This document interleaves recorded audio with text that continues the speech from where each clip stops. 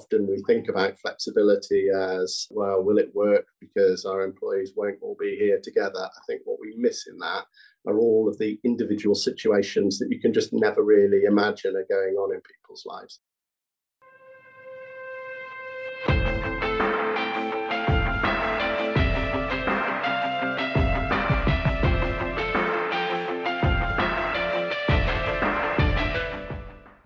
Today we're joined by Jonathan Parsons, VP of HR at Hitachi Rail.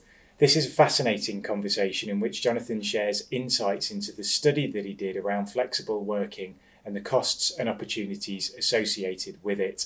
He also talks about why empowerment is so key to drive employee engagement, but critically, how an individualised approach is the best way to achieve this. We hope you enjoy the episode. Hi, Jonathan. Thank you so much for joining us on the Happy Workplace project. I know you and I go back quite a few years, and I'm really excited to have this conversation with you today, particularly because of the breadth of experience that you've developed over the period of your career, having worked across a multitude of organisations globally. So I wondered if you could maybe start by giving us some insight into your career journey and what it is that you're doing today.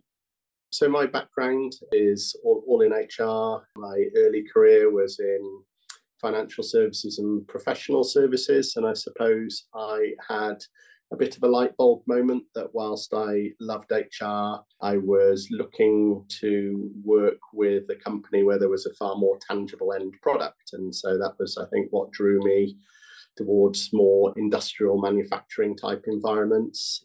And so, as you say, I think that I've tried deliberately to work across a real variety of different industry sectors. I'm really curious and I love learning about different businesses make money and how different the dynamic of different industries. So I've worked across automotive industry, motorsport, motorcycle industry, and then of course more latterly Hitachi Rail, who are the manufacturers, service and maintainers of the Intercity Express fleet in the UK. And what's the role that you're doing with Hitachi Rail? So I look after the employees across the UK, Scandinavia and Central Europe. So I look after about 4,000 employees out of a total of around 12,000 employees in the whole organisation. Fantastic. How would you describe the culture at Hitachi Rail? Well, it's a very big company and it's part of an even bigger company. So it has that depth of resources and expertise. It's a very global feeling company. So the kind of main centres of gravity are Italy, the UK, Japan, and the US. So it has a very global feel. It's very normal for us to interact with colleagues from all around the world every day. And I think in common with a lot of, I've worked for another Japanese national, and they have a very calm, very long-term kind of culture, which I really enjoy. On the spirit of calm, I was looking at your values recently, and one that really sprung out to me is called WA, which obviously means harmony in English. Could you tell us a bit about that? Because I'm super intrigued as to how that is something that's central to the organisation.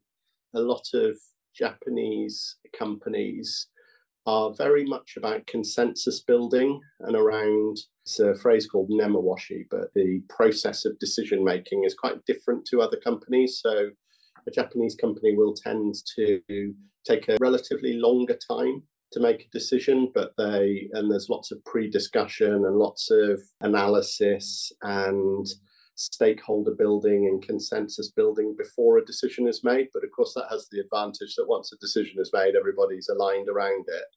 And I think that perhaps is part of what's meant by harmony, but also just the very collegiate feel of the culture, very meritocratic culture where the challenge in that actually is that what harmony doesn't mean is that everybody has to just agree with each other all the time. There's still space for that healthy conflict, but essentially it plays to the Japanese trait of consensus building.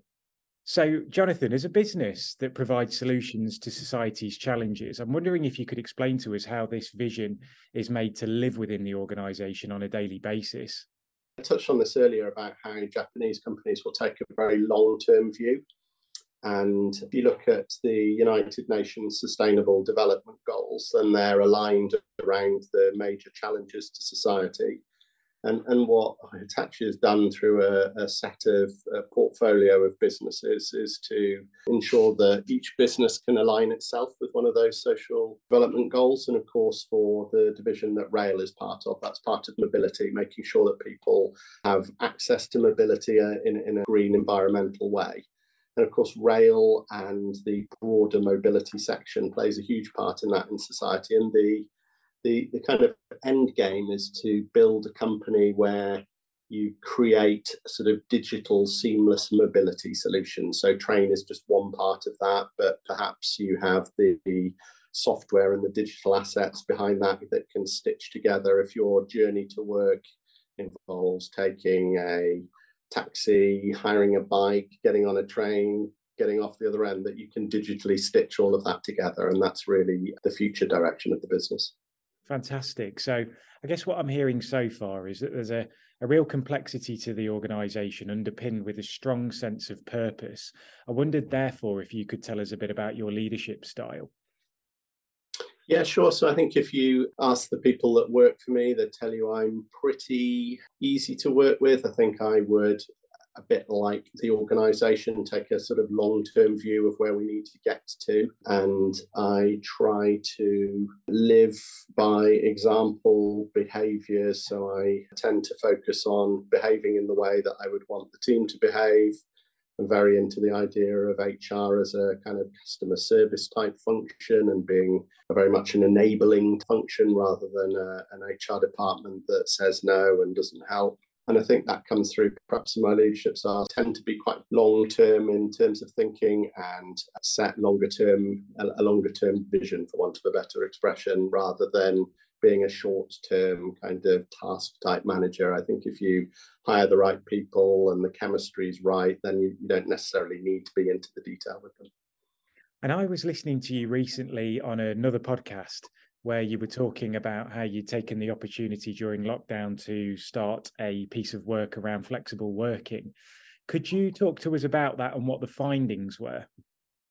Yeah, of course. So I was fortunate enough to be an apprentice. So I was a level 7 NVQ level 7 apprentice, and so did a master's degree through Ashridge. It was in leadership and management, but of course I was doing it at the same time as COVID was happening, and so of course the opportunity to research and write about hybrid working just kind of fell into my lap. So there was a lot of research from a long time ago. Actually, we think of it as a new thing, but actually in the 60s and 70s, telecommuting was already a thing on the west coast of America. But of course, we, particularly in the UK, were all plunged. Some of us were plunged into this world where we were suddenly virtual working, hybrid working almost overnight. And so I did my thesis on taking an employee engagement model and looking at which factors were enhanced, which were decreased, and which stayed the same.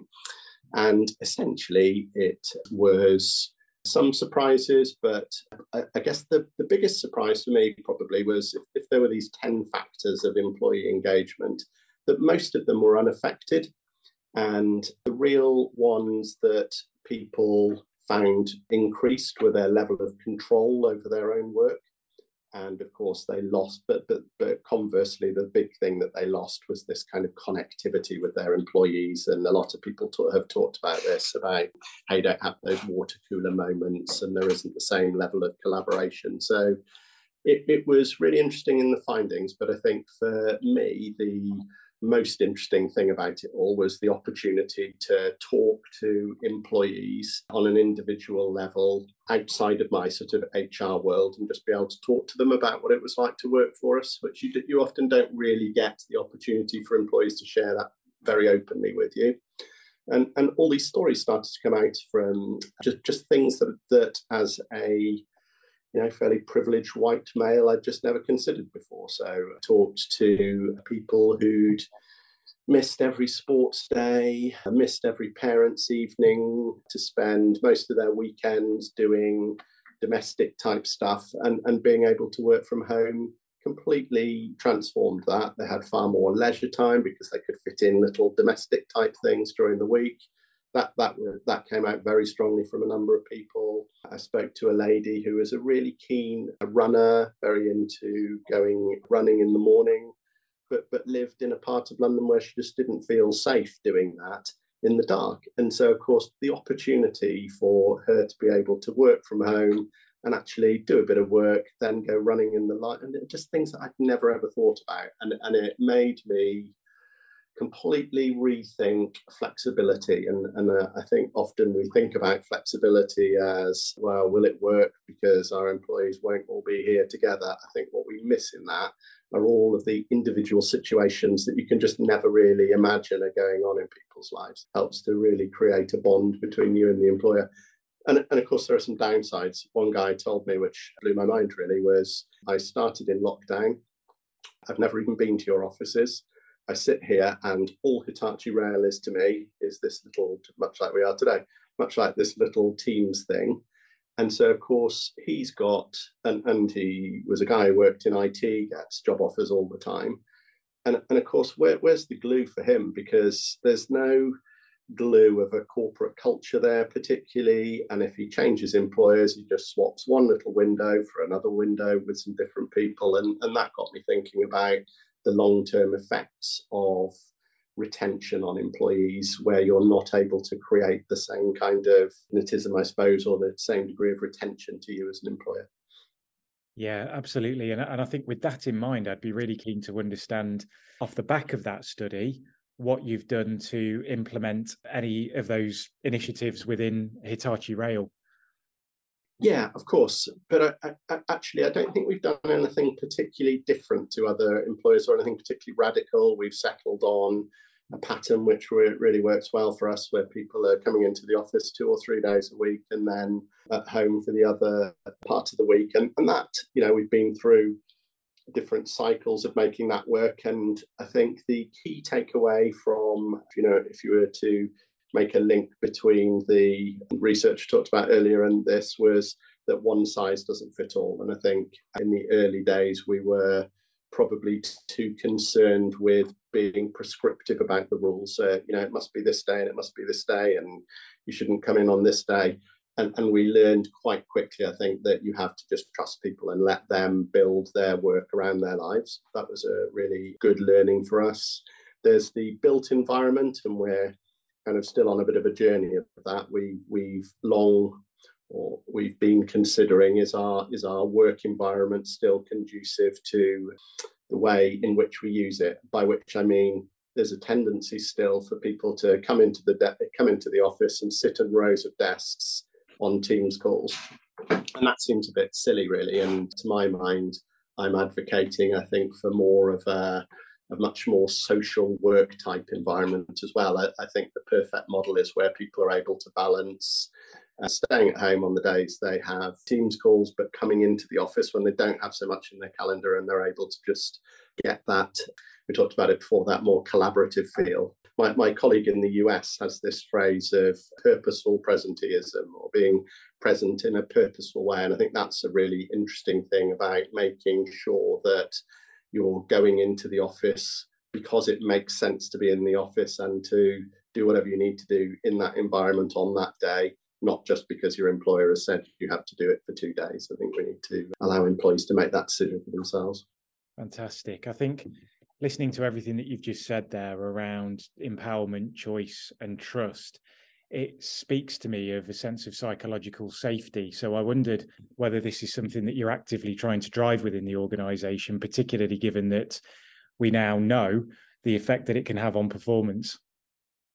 Yeah, we certainly invested in making sure that we had training and materials to help managers with managing in a more virtual way, and the way that changes relationships. And certainly we dialed up a lot of our well-being and tried to help managers and employees understand that it's a very different environment. And for a lot of people, perhaps if you live alone, work is your social thing, and actually how difficult it can be for some people to be at home on their own all day as well. So it's which goes back to the one size fits all thing. It's not great for everybody. It doesn't, not everybody wants to work at home 5 days a week. Some do, some don't. And I think that psychological safety thing goes back to allowing people to be more self-determining in what works for them.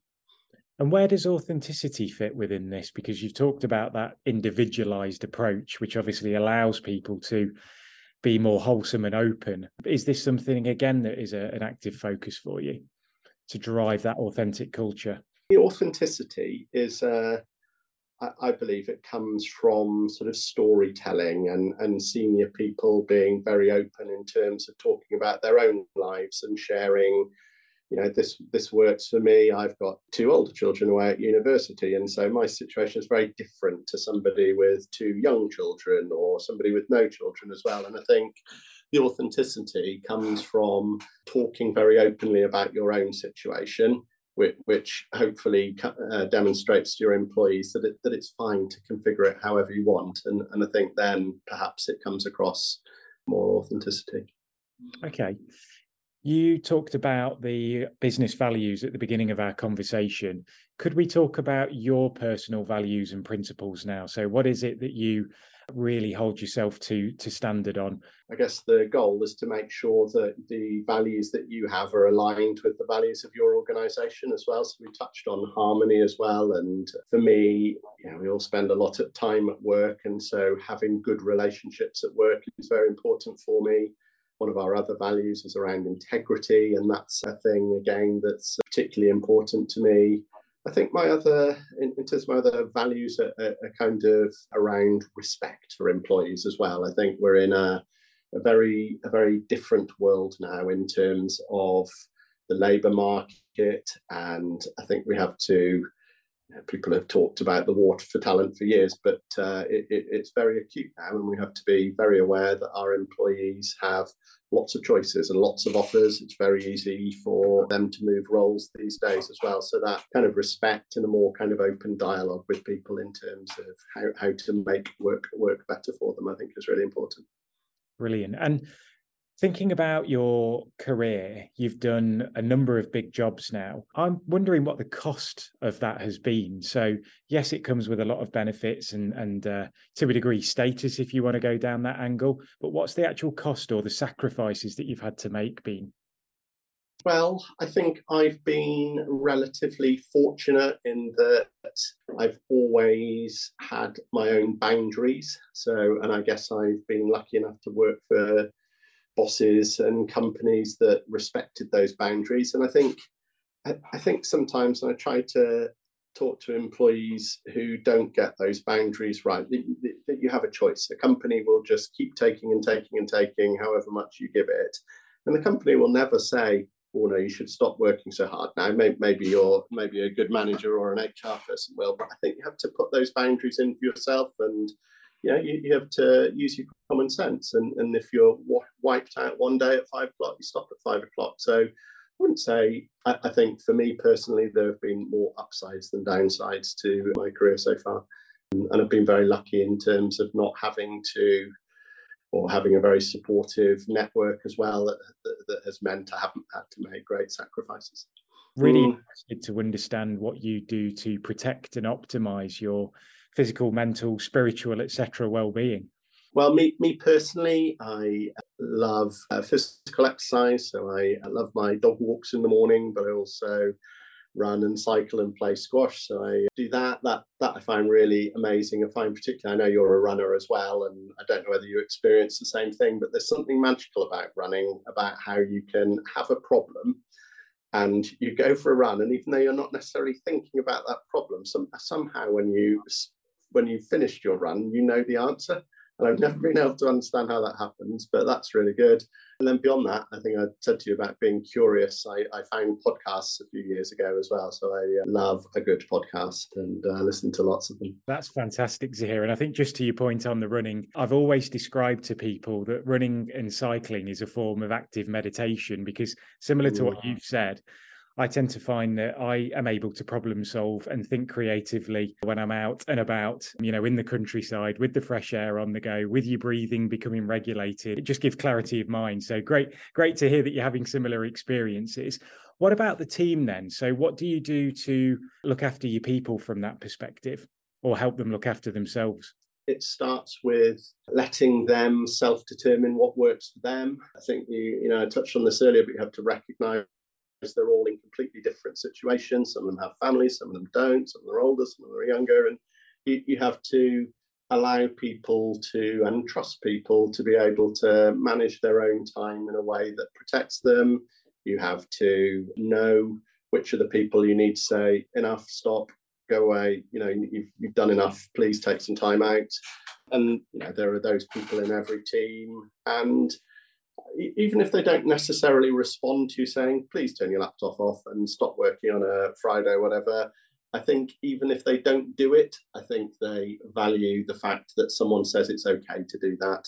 So I think treat them as individuals. Obviously, you have to respect their boundaries as well. And I think listening to people as well, I think has become far more of a thing I've noticed over the last couple of years, that people want to just vent sometimes. If you hire people who are very capable and can do the role without much, they don't need much technical or input, then actually often it's about kind of a shared moan, a bit of venting, I think is quite often what people need.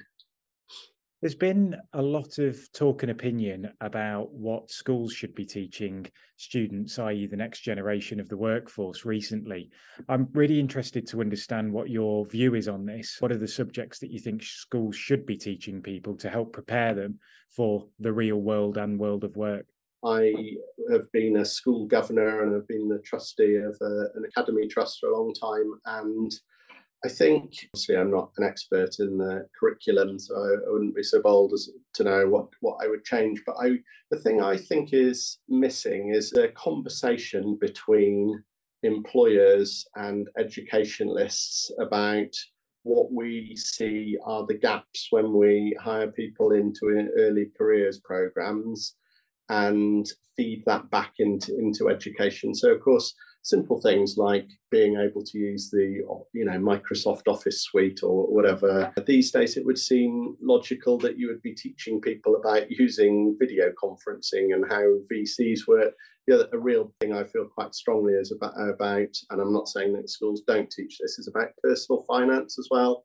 I'm always quite surprised at how, I don't think my children would thank me for this, but I wouldn't say financially illiterate, but I'm surprised that at the age of 18, you have to go through the differences between a credit card and a debit card and what a mortgage really is and what interest rates really mean. I think perhaps that was just the school that mine went to, but I'm always surprised that isn't a broader part of the curriculum. And I know Martin Lewis, I think, talks about that a lot. I completely agree with him. I think that would be a really good way for a good addition to the curriculum. And I think employers would be really comfortable with helping schools with this, some of these things as well. I think as an employer, we're always very keen on links with education. We do a lot of work around STEM through primary engineer.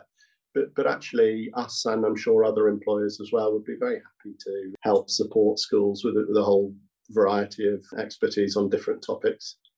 I agree with everything you've said there. And I actually think there's potentially another angle to it as well, which is more of a long-term talent pipelining one, particularly because of the talent shortages that we're experiencing in the market at the moment. I think it's really important to help nurture and generate that next generation and give them focus and insight into the opportunities that are available. That's got me thinking about your career.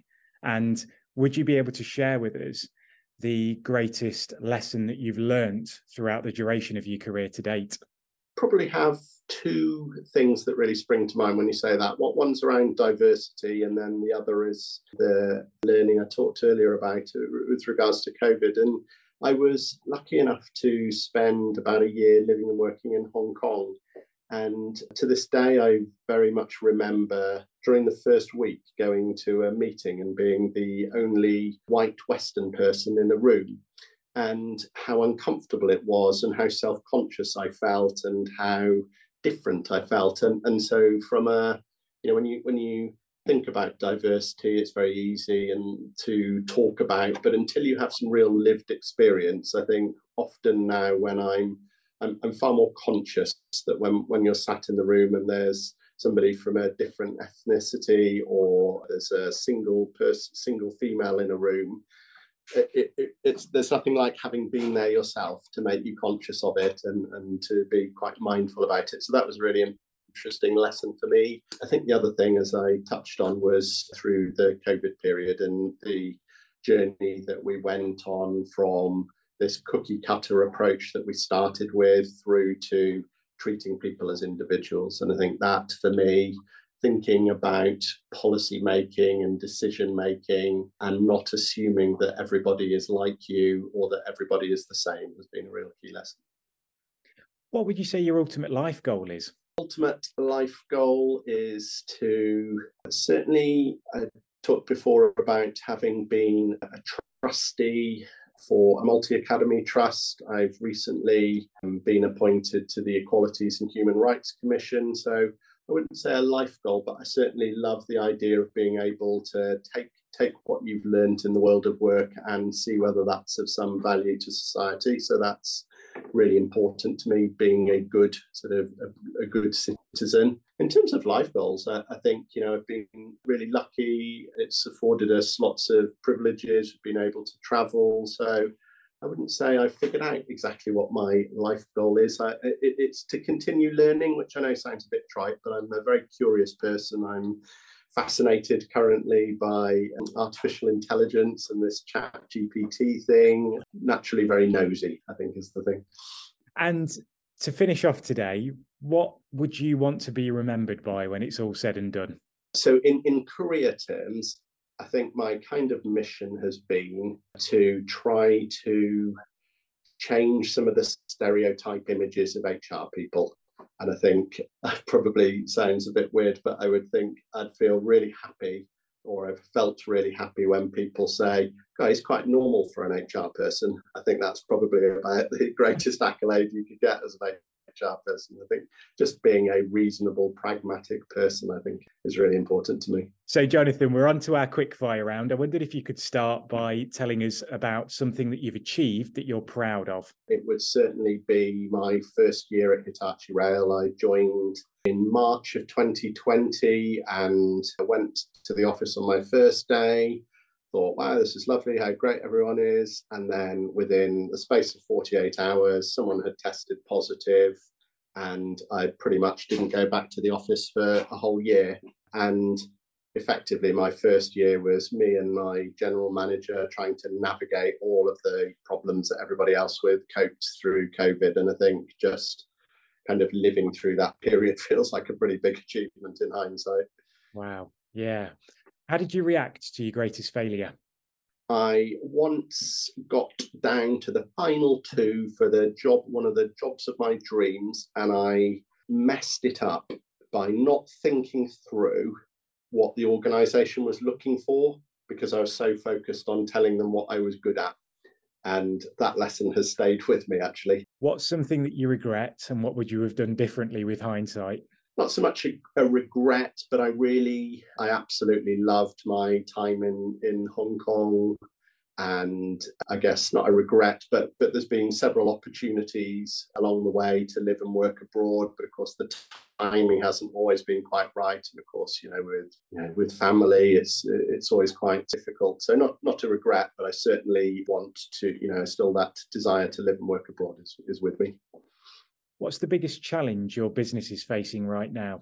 But for the rail industry, it's a pretty bumpy time at the moment. Of course, the rail industry has, to an extent, recovered passenger numbers, but still has some way to go. But of course, is now having some difficult times from an industrial relations perspective. So I think for us as a business, it's restoring consumer confidence in the railways, which could be fantastic. It's, in an era of environmentally friendly travel, train hugely has a place, and we need to win back customer confidence in it. What do you like most about yourself? I'm able to get on with people quite easily. I find that I build quite good relationships with all sorts of different people, and I quite take some pride in that. What's your biggest area of development then?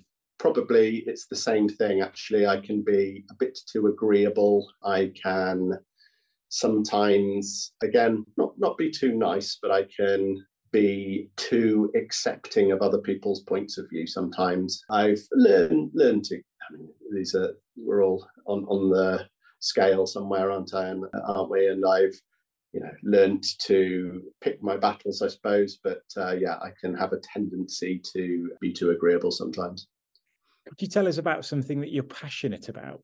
A thing that I would feel pretty passionate about would be this. We talked about it before, about this engagement between employers and educational institutions. And I've been involved, as I said, with academy trusts. I've also had some involvement in the past with university technical colleges as well. And I do strongly believe that employers and educational establishments, whether it be universities, FE colleges, apprenticeship schemes, need to have a way of joining together much more clearly than they do at the moment. What's the best piece of advice you've ever been given? I have a really good boss that I worked with years and years ago, and he had this phrase, get in the water. And what he meant was stop thinking about it, don't overthink it, don't procrastinate, just get on with it. And I think that's very true sometimes. I think planning's really important, but sometimes you just have to get into it and then you deal with the problems as they come along. I think that's a really good bit of advice.